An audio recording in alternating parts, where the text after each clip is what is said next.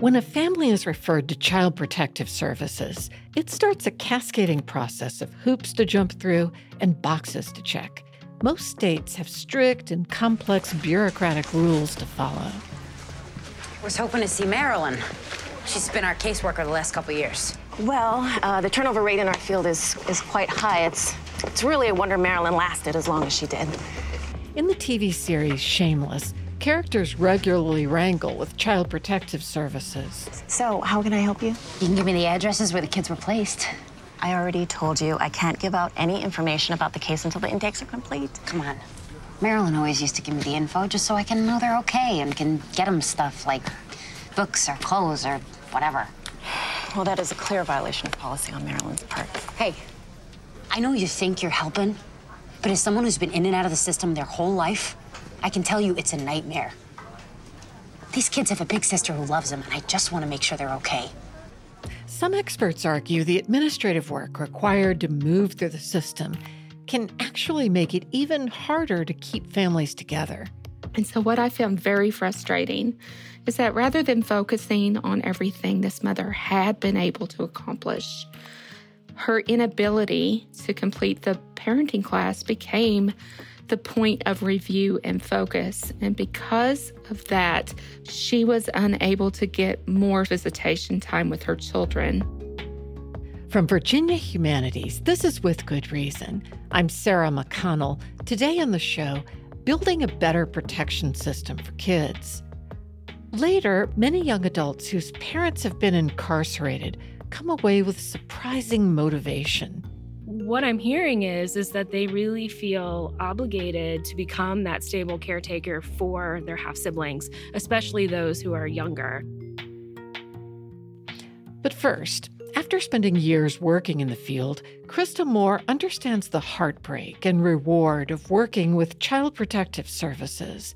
Moore is now a sociology professor at the University of Virginia College at Wise, and she says our child welfare system should operate more like collaborative care and less like bureaucratic punishment. Krista, for years you worked in child welfare in the state with the highest rate of child mistreatment in the nation. Tell me about that experience. Sure. So Kentucky is not only the state with one of the highest rates, well, actually the highest rate of substantiated child maltreatment in the nation for going on the third year in a row. But it also is a state that is deeply impacted by issues of poverty, food insecurity. It's a very rural state, so resources designed to help families are not always easily accessible. Kentucky's funding for supportive programs has not always been stable. And so there's also a constant battle to keep a sufficient amount of resources. And so those aspects of the work can be really frustrating from that bureaucratic perspective, but also the work itself, seeing families who are hurting, who care so deeply but are unsure what to do to help themselves as parents and their children to thrive. It's very emotional work to see the sincerity coupled with just the pain of deprivation. Give me an example of a family or a parent you saw working hard to do right by the children, but state welfare still had to step in. It's kind of a cultural myth that families who come into the Child Protective Services system, that they don't love their children. These families desperately love their children. Their home environments are just really complicated and challenging. So I remember so clearly working with a single mother whose children had come to the attention of Child Protective Services because they had gone to school and consistently asked for food and shared with their teachers that they were hungry.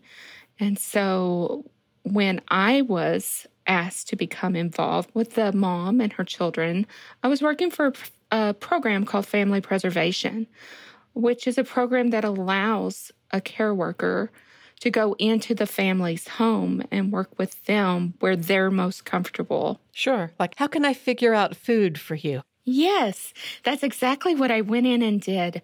We sat down, we talked, we identified, right, that she was working multiple jobs because she was a single mom, and she still wasn't making quite enough to stitch everything together, the household bills, her transportation needs and gas, and provide enough food for the family.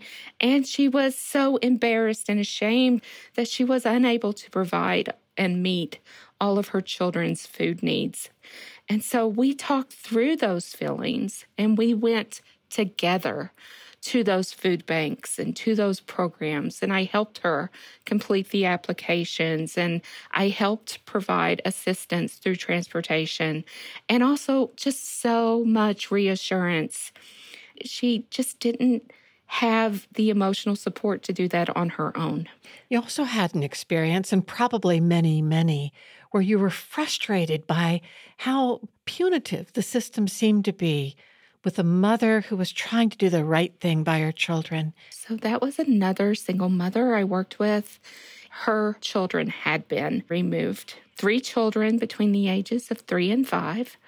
And they were found outside playing while she was sleeping inside the house. And so there wasn't an adult providing supervision for them while they were playing outside.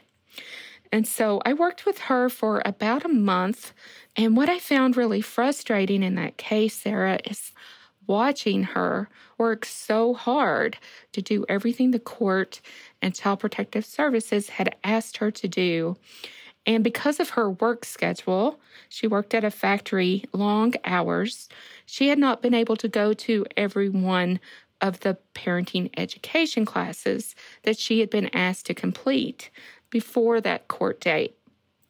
And so what I found very frustrating is that rather than focusing on everything this mother had been able to accomplish, her inability to complete that parenting class became the point of review and focus. And because of that perceived failure, she was unable to get more supervised visitation time with her children. And eventually, her children did end up being removed and placed with relatives who eventually adopted them. Did she go through trauma over that? Oh, it was very traumatic. She was tearful and crying and very emotional every time that we met. The younger 2 really didn't understand anything other than, I want to be with my mom, and why can't I be with my mom? And during visits, they would have a really emotional time at the end with having to leave when the supervised visit ended. Her older child, a son, who was very, very bright, had a lot of questions that she was just simply unable to answer because she didn't know the answer. She didn't know when they would get to come back home. She didn't know when she would be able to have longer time with him. She didn't know when he'd be able to come back and spend the night in his own room. She was just at a loss for how to help him and support him through that trauma. What typically were the kinds of cases that came in, and how were they first identified as a rule? Child maltreatment cases come in many different ways. And anyone who's a professional who works with children is considered to be a mandated reporter. Teachers in schools and also hospitals, doctors, and nurses. Hunger is a common reason. Also, children coming to school wearing the same clothes day after day, or looking or smelling as though they haven't had a bath recently. Children who have bruises that are either visible or that they share because they're sore and hurting and not able to sit still in the classroom. And not only bruises, but also cuts and lacerations and other common injuries. You have been studying a collaborative care model where you engage with families as partners rather than make the families encounter a more punitive kind of system. Would you say that often child welfare does feel punitive to the parents? Yes, it always feels punitive to the parents. There are very few cases where parents actually seek help from Child Protective Services and feel as though they have received help in a positive way. Now, I'm not saying that never happens, because of course it does, but as a system, a child welfare system, there is a lot of focus on catching parents in the act, and then a really more of an overemphasis on going through the process. And, if parents don't successfully do as they're told, then they're seen as resistant and need to be penalized in some way. So there's really this atmosphere, right, where the parents are the other. They're not a member of the decision-making team. Now, other states do this differently and have better rates of substantiated child maltreatment than Kentucky does. And so that's something that I have been looking at and exploring. So, for example, Kentucky, which has the highest rate of substantiated child maltreatment, also has a more highly bureaucratic and a more penalty-oriented culture than other states. For example, Pennsylvania, which has the lowest rate of substantiated child maltreatment, has a very family-supportive and collaborative culture of working with families when they come to the attention of Child Protective Services. How effective is working with families as opposed to citing families and being more punitive? Oh, it makes all the difference. All the difference. When families feel involved and engaged in their own decision-making and planning, they become far more empowered. They report feeling a sense of ownership, a sense of choice. Whereas when parents are not involved, when they are in the room and care workers are talking about them instead of with them, you can see just the sorrow and the exclusion on their face, in their body language. The disempowerment is so present in those moments. How many states have the punitive bureaucratic model, and how many have the other? So far, my co-researcher, Tricia Doohan, who is at the University of Louisville, and I have gotten through about half the states. And so of the 25 that we have analyzed so far, approximately 8 states have this higher degree of bureaucratic, penalty-oriented culture. What we are finding is that the culture is aligning with the substantiated rates of child maltreatment, and that's profound. So if you are working in a state that has a highly bureaucratic and penalty-oriented system, then the ways that you are trained and educated to work with families, it's filled with power and exclusion. So you may not see the parents as a partner. You see them as a client, and those parents better do what they're told, or they're not going to get their kids back, or they're not going to get to keep their kids. These are the types of services to families and children that cannot be standardized. Every family is unique. Every child is unique. And so when you try to impose these rigidly bureaucratized organizational systems on human services, and especially child welfare and family services, what you end up doing is actually constraining the ability of care workers and professionals in the field to extend and offer more authentic forms of care. Because when you're spending a bulk of your work hours doing the minutia that's required for standardized reporting, you either don't have the time or you don't have the energy to provide authentic care to families. Does it cost more to do collaborative? I don't think so. So, for example, when families receive family preservation services, they have better outcomes, which means more children get to stay in the home with their parents. More children get to return home from foster care. And these services have been shown to have over a 90% success rate. Krista Moore, thank you for talking with me on With Good Reason. Thank you, Sarah. I so appreciate it. Krista Moore is a sociology professor at the University of Virginia College at Wise.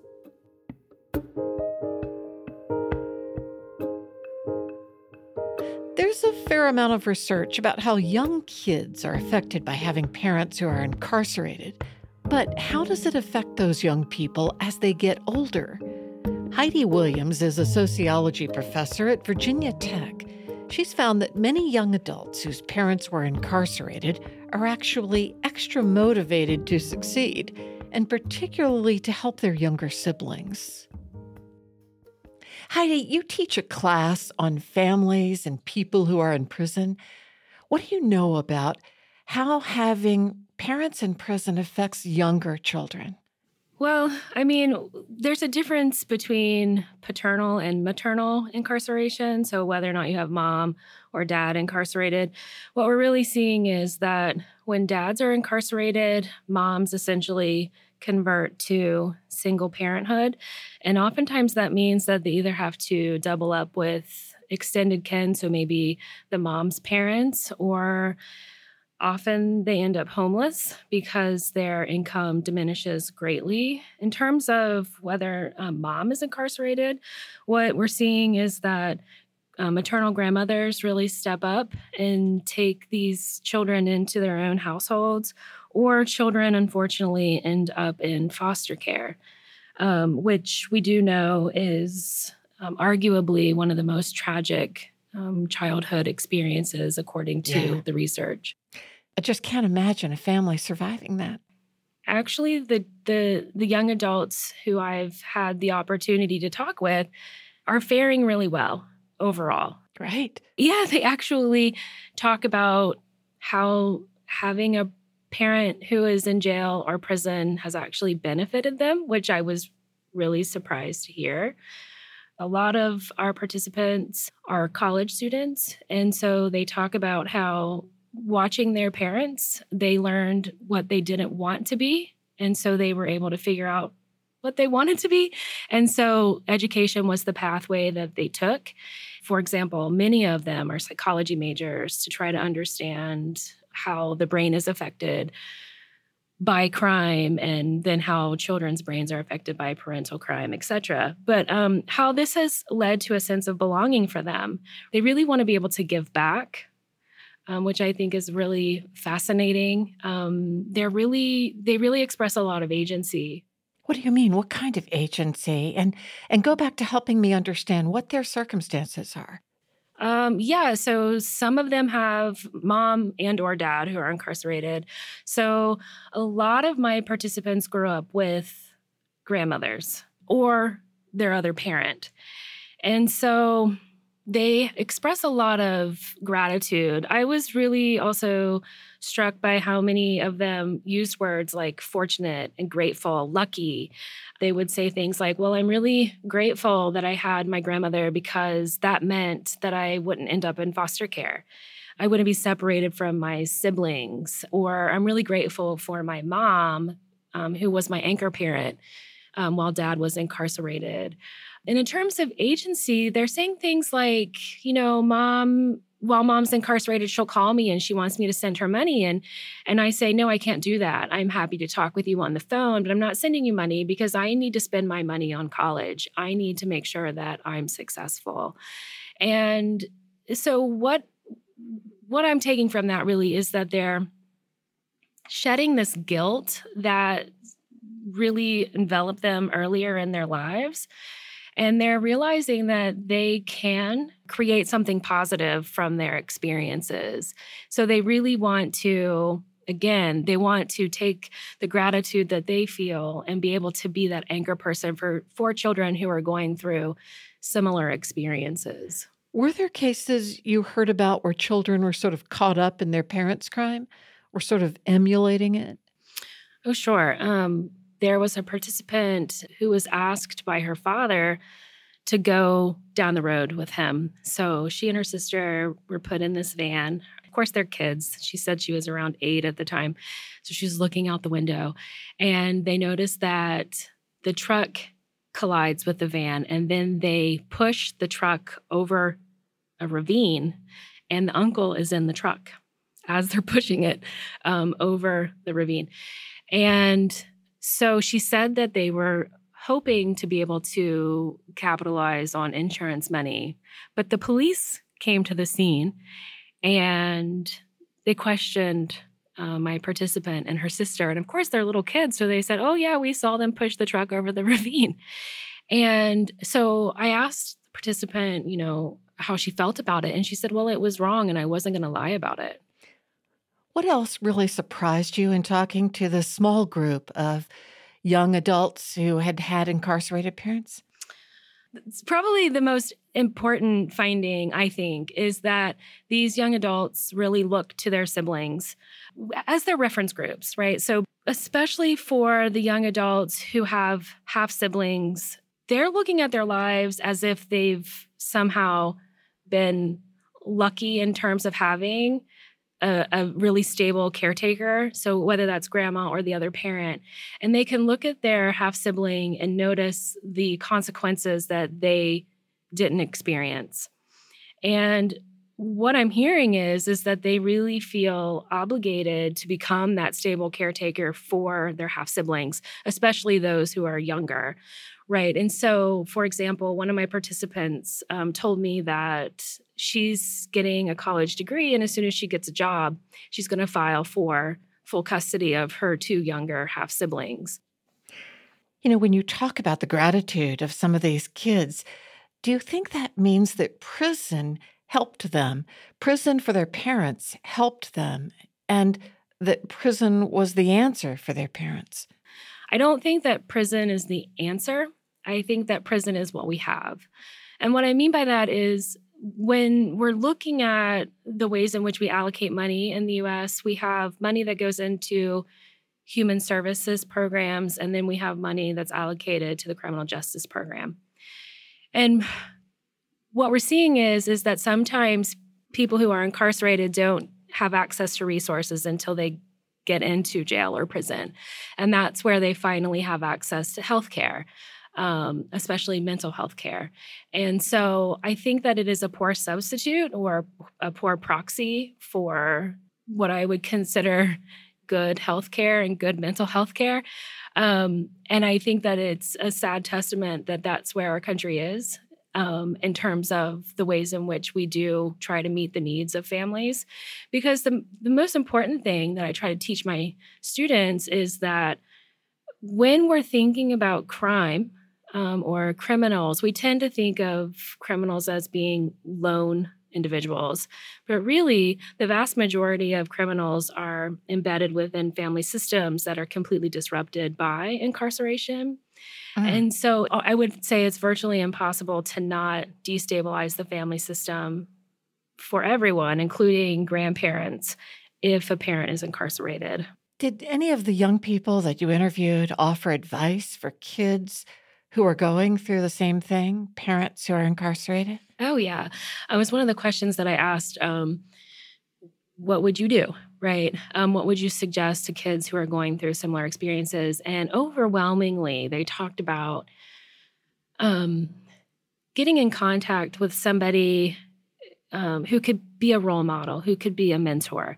But importantly, they don't want this to be somebody who has a license, right? So not an actual therapist or a social worker, because they don't want to be labeled. So if you think about it, this makes a lot of sense because they are living under their parents' label in many ways, right? And so they don't want to be diagnosed. They don't want any kind of label. They simply want people to talk to. So for example, one participant talked about how she went to an elementary school with other children whose parents were incarcerated, and they had a lunch group once a week. And this was, she said, was really informal. The teachers sort of just put them together and they stayed friends. And she said they didn't really talk too much about it. Like everybody knew, but nobody really talked about it. But it was just very comforting. Another really interesting finding is that a lot of them, I asked them how they hoped their futures would be. Like what specifically do you want besides just education? A lot of them did talk about wanting to have their own children, but almost everybody talked about wanting to have a lot of land. So acres of land, a big house with lots of room to run. And I think this is really symbolic, right? That they want the freedom to be able to meander, right? They want to be able to give their kids this space where they can just be. And I think that is really profound. And the fact that all I asked them was, how do you see your future? And it was, I want a lot of land. Because one of my participants said that she was absolutely fascinated by this house that her mom was able to get after her father was incarcerated because it had a second story. And she said, I had never been in a house with a second story. And I want my kids to know that houses like that exist. So these are, simple things, really, right? But also things that offer, I think, freedom and protection. You know, you've had so much immersion with these kids and these young adults. What can you share with us that you want us to understand about their experience? Because there's so many people out there that we don't even know have had this experience. They are so resilient. They don't want us to pity them or feel sorry for them. They want us to understand that their lives are separate from their parents. Yes, their lives have been influenced and shaped by parental incarceration, but that they're not victims. They definitely know what they want, and they're going to get it, and they're going to pay back the people that they're grateful for in ways that they think will help future generations of children. So, for example, I think one of the most interesting interviews that I did was a girl who kept saying that she was grateful for her grandmother because she wasn't in foster care. And so she volunteered at a foster care program. And she said, it just is really humbling to see how these kids' lives are so much different than mine, and how these kids are sent back to their parents over and over, and they come back to this program. And she said, all they want is to learn how to play the guitar or, have somebody to talk to. And so I think the biggest thing is that really just simple adjustments could help this population so much. They're not asking for much. All they really want us to do is treat them as humans. Heidi Williams is a sociology professor at Virginia Tech. Her research is funded by Virginia Tech's Center for Peace Studies and Violence Prevention. This is With Good Reason. We'll be right back.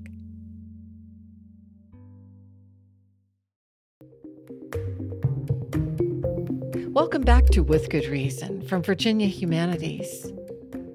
Given all the development in Northern Virginia outside Washington, D.C., it might surprise you to hear it's home to a brand new farm. Even more surprising, it's not a flower farm or a vegetable farm. It's a body farm. Mary Ellen O'Toole and Anthony Falsetti teach in the Forensic Science program at George Mason University. They're relying on their extensive careers uncovering crime to direct the region's first body farm lab. Mary Ellen, tell me about the new lab at George Mason University, which is more casually known as the Body Farm. So our new lab is designed to really take a look at human decomposition. And the reason that it's so important is because law enforcement works cases. And oftentimes, victims of homicides, people that go missing, they are found outside. And those scenes become very important. And we have to understand, what does the environment and the climate and the animals, the predators, what do they do when they interact with human remains? And what does that look like when the forensic anthropologist like Tony comes to the scene? So what can he expect to see in those cases in the Mid-Atlantic area, which is going to be different from people that go to these scenes in Florida and people that go to these scenes in Texas. So we're looking at these in order to help us to resolve future cases. I read this body farm is one of only 7 in the entire world. Where are the others? Well, they're scattered throughout the country. I mean, we're very excited to join this very small group of research institutions. There's the original one down at the University of Tennessee in Knoxville, where I had an opportunity to work there when I was a graduate student many years ago now. There's one out in Colorado, up at a mile high at Colorado Mesa. There's one down in North Carolina. There is one up in Michigan near the frost line. So each one will produce information about the postmortem interval unique to those climatic areas. Estimating the time since death will become more accurate. Mary Ellen, there's another body farm in Texas, and a really terrific example of the kind of things we can learn from body farms in the field. There was a very interesting paper, and I know Tony can weigh in on this, but I saw it right after I had retired from the FBI as an agent and a profiler. And one of the findings that they had in this paper was that they had these large birds down in Texas that were landing on the human donors in their body farm. And these birds were causing bruising to the bodies. And as a profiler and sitting around the behavioral analysis unit discussing a homicide case, we look at the injury pattern to the body. And it's not unfrequent that we might see a series of bruises, and we have to make sense out of it. So we would discuss that in context with, well, the offender inflicted those injuries. But now we have a report out of Texas. Those injuries could have been postmortem. So that was really critical piece of information for us. Birds moving a body 180 degrees is fascinating and not at all what I would have expected. You know, as a profiler, as a homicide investigator, as a forensic anthropologist, we're not there when the person is murdered. We're not there when their bodies are disposed. We're not there when that missing hiker dies. We're not there. And what we're left with is our ability to interpret correctly what we see. And obviously, interpretation is just that. It's the interpretation of what we see, but it's not 100% correct. And that interpretation can be influenced by the environment, by the predators, the birds, and the other animals at the scene. It can be affected by the bugs. It can be affected by, the weather. So interpretation is not exact science. And so the more that we can bolster up the exact science based on what we want to do at our body farm and what other body farms are doing, it just makes our interpretation that more exact.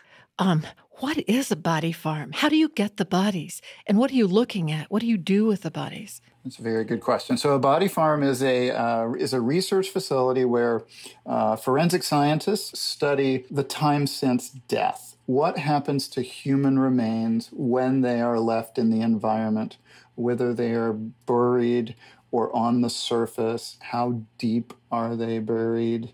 At what time of year is the body or the donor exposed to the elements? So what do you do? How do you get bodies and where do you put them? Each institution gets them in different ways. I know that for us here at George Mason University, our donors are going to come directly through the anatomical gifting program of the state of Virginia. So individuals who want to donate their bodies to science go through a unified program down in Richmond. And so people who want to donate their body to the George Mason University Forensic Science Facility simply tick a box, and you're welcome here at Mason. Has anyone yet ticked a box? We have had many, many people tick that box. The good news is they are very healthy. So we are still waiting for our first donor, but no, it has generated a great deal of interest. What about the two of you? Either of you considering this? I'm already going to Tennessee. Sorry. Yeah. Back when you were in graduate school, you worked at the first body farm ever. Tell me about that and how it came into being. Well, the original body farm at the University of Tennessee came into being because a very popular professor and a tremendous forensic scientist made a mistake.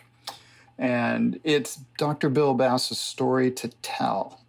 But he was called to examine a skeleton that had been exposed, possibly by scavengers. And he looked at the skeleton, looked at the condition of the bones, and declared that the time since death was several years. Additional evidence comes in within the next several days, and it turns out that this individual was dead for over 130 years. And so This spurred Dr. Bass on to ask his dean at the time for an acre of property in Knoxville where he could study the time since death. And that's really how it started. So as a junior at the University of Tennessee, taking human osteology from Dr. Bass, I had the opportunity, call it an opportunity, to go help place several donors. So that was my introduction to the Body Farm and the whole forensic anthropology approach to clandestine graves. Give me examples from some real cases of how water and nature or plants and animals have affected bodies in ways that were important to solving time of death cases. There are many examples. I had a case out of Tampa, Florida, where the decedent was found partially submerged in water, and the estimate of the time since death was fairly narrow originally, but we were able to go back along with a forensic botanist, Dr. David Hall, and determine that the time since death was as long as 6 or 8 years. The main suspect in the case was actually in Florida at that time. And how had plants helped you determine it was more like 6 years? Right. So this is one of those great things that can happen in collaborative research. So we had a part of the body, the pelvis, and there was a root that had grown through one of the holes in bones. And so this was a great piece of evidence because what it told us was that plant grew, that distance after the body had decomposed because it couldn't do it when there was still tissue there. And so the botanist was able to, first of all, identify the plant, what species it was, and then he was able to determine how long it would take a root to grow through a part of the body that would otherwise be inaccessible unless you had decomposed. One of the ways in which a body farm is critical is estimating the time since death, even more directly using insects. Insects are terrific sentinels in the environment. They are attracted to decaying things in the world, and including humans. And they're very good at estimating the time since death because as soon as they land on a body, they lay eggs. And we can estimate how long a body has been dead based on the presence of a certain species and the development of their young. And this is really important because after about 48 hours, there are no other ways of estimating the time since death that are very accurate. I read that you're planning to do some experiments with cadaver dogs. What kinds of experiments? And why would that be useful? What do we not know about the abilities of cadaver dogs? What we don't know is how long an odor from human remains might exist in the environment. We don't know how long it would exist if a body has been on the surface and subsequently moved. We don't know how long it might exist in soil. And that's one of the areas of research that we will be looking into is how long does scent last? If it is, if it's collected and if it's stored properly, that's probably going to enable it to last longer than if a piece of clothing is just tossed in the backseat of a car. So that's exactly something that we want to better understand. And why is that important? Well, because in a missing persons case or in a homicide case, you might have an item of evidence from the victim. And investigation continues over days or weeks or months, and you have a single item of evidence, you want to know how long that will last. How long will that be productive for the dog to use? You're also conducting research at the Body Farm with honeybees. How can honeybees help you at all in finding dead bodies? So honeybees are great sentinels of everything in our environment, meaning they go out in the environment and they sample, looking for the nutrition that they need to create the honeycombs and sustain themselves. So they are sampling all the plants in the environment. We also know that these volatile organic compounds of decomposition transmit themselves up through the soils. They travel through water, and we believe into plants. We have a researcher here on campus who has worked out the experimental design to look at the proteins from the honey, which is the key. Yeah. The proteins in the honey tell a researcher where that bee has been, what they have fed on, and that will be our way of looking at the efficacy of honeybees as sentinels for decomposing bodies. That is so cool. Has that ever been successfully done elsewhere? Not the way we are doing it. However, we have been working with some researchers that sort of popped up fairly recently from Montana, and they have actually, it's really cool. They have put antennas, they've embedded devices on bees, and so they can actually impact where a bee can travel. So they've figured out a way to manipulate bees, and so they believe that if we can teach the bees to go towards decomposing tissues, that they can then train the bees to go out in the environment and find them. You mean like cadaver bees? They're exactly what they are. Yes, they are cadaver bees. That's amazing. Yep. It would be pretty cool. Anthony Falsetti is a professor of forensic science, an associate director of the Forensic Science Research and Training Laboratory at George Mason University. Mary Ellen O'Toole is a professor and director of the Forensic Science Program at George Mason University.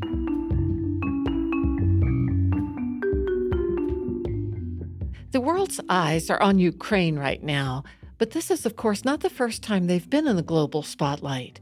In the 1990s, Jay Albanese traveled to Ukraine to study the extensive network of organized crime that cropped up there after the fall of the Soviet Union. Jay Albanese is a criminologist in the Wilder School of Government and Public Affairs at Virginia Commonwealth University. He was also named an outstanding faculty by the State Council of Higher Education for Virginia. Jay, after the fall of the Soviet Union, how quickly had organized crime taken root in that region? Organized crime always finds its opportunities and looks for ways to profit from existing corruption, a vacuum of power, the ability to make money from an illicit product or service. When I was in Ukraine, for example, you would have people say, oh, the corruption here is really terrible. And I would remind my colleagues, well, wait a minute, let's look 100 years ago at organized crime in Chicago and New York. Organized crime groups ran those cities. Why? Because they controlled corrupt politicians. Law enforcement was untrained at that time, very easy to corrupt. There was no professionalization at that point. So in many ways, the corruption that the U.S. experienced during the heyday of organized crime is not dissimilar to where Ukraine found itself in the early 90s, when all of a sudden there was no government at all. Was it just for a limited amount of time, or did it proliferate in the years following the collapse of the USSR? It takes years to establish government institutions, get people with expertise running government agencies. You have to make sure that you can collect taxes, for example, to run the government. You have to make sure that the taxes aren't embezzled or misspent. How do you ensure free and fair elections in a location that has never done that? And then, how do you enforce the law to make sure that local businesses aren't being extorted systematically to pay off local organized crime figures rather than paying taxes to the government. And it took, Eastern Europe quite a while to do all these kinds of things. What sorts of criminal activities were being run out of these countries that were the most egregious? They were really of three types. The first was provision of illicit goods. This is drugs, stolen and banned property, things like that. And then illicit services, all kinds of fraud, human trafficking was set up, as a service to provide, slave labor, sex trafficking, things like that. And then the third category was, of course, the infiltration of business or government through corruption and extortion and racketeering. There's been some great studies of human trafficking asking trafficking victims who are found in Europe or North America what motivated their choice of route. And it's really fascinating things. Sometimes they didn't have a choice. Sometimes there was secondhand information. But the point is, all of this was cross-border activity.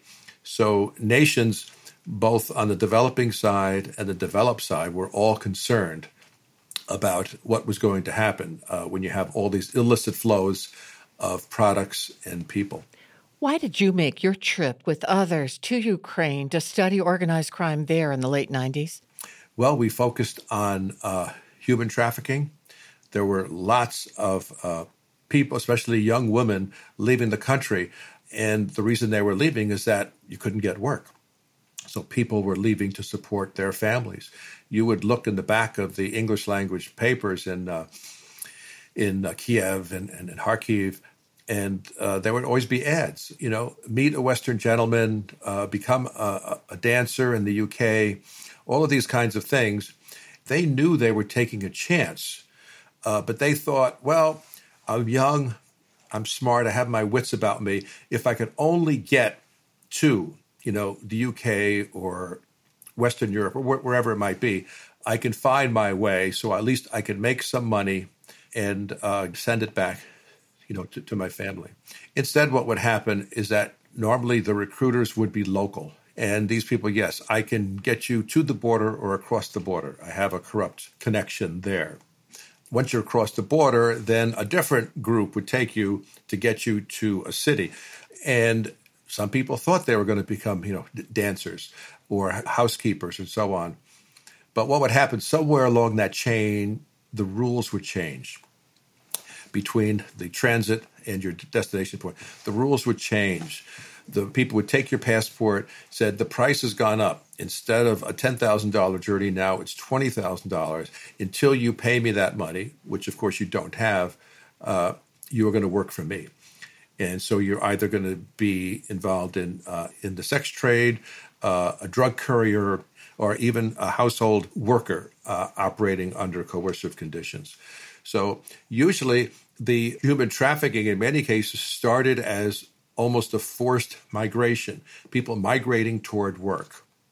The International Labor Organization has called human trafficking in the past as it's due to an imbalance in the global labor market. Everybody wants to work, make money, support their family. If there's no opportunity to do this where you are, and that's often due to oppression or poor government, then people look to go somewhere else to do what you and I would do.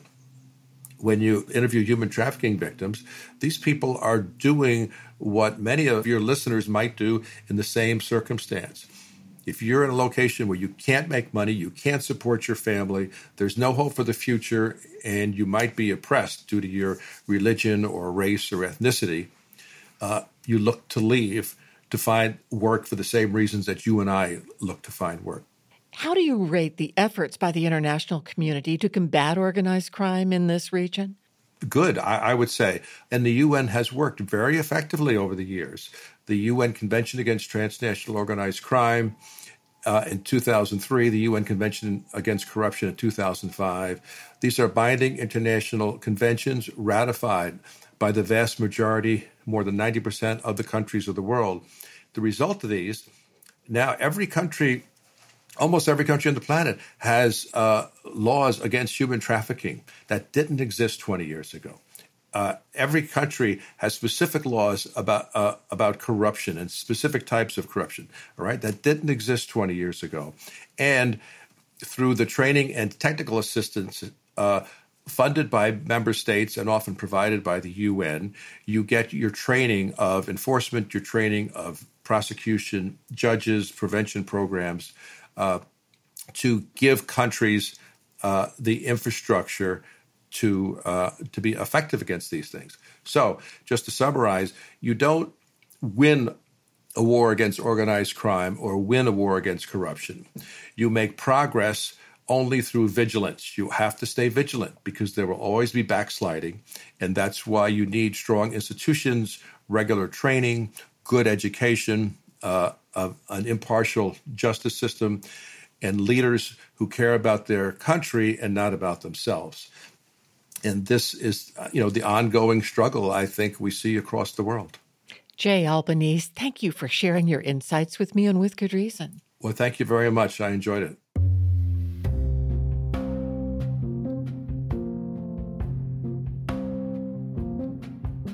Jay Albanese is a professor in the Wilder School of Government and Public Affairs at Virginia Commonwealth University. He was named an outstanding faculty member by the State Council of Higher Education for Virginia. Support for With Good Reason is provided by the University of Virginia Health System, pioneering treatments to save lives and preserve brain function for stroke patients. uvahealth.com. With Good Reason is produced by Virginia Humanities, which acknowledges the Monacan Nation, the original people of the land and waters of our home in Charlottesville, Virginia. Our production team is Allison Quantz, Matt Darrow, Lauren Francis, and Jamal Milner. Cassandra Deering and Aviva Costo are our interns. Special thanks this week to Jenny Taylor and Jordan Pfeiffer. For the podcast, go to withgoodreasonradio.org. I'm Sarah McConnell. Thanks for listening.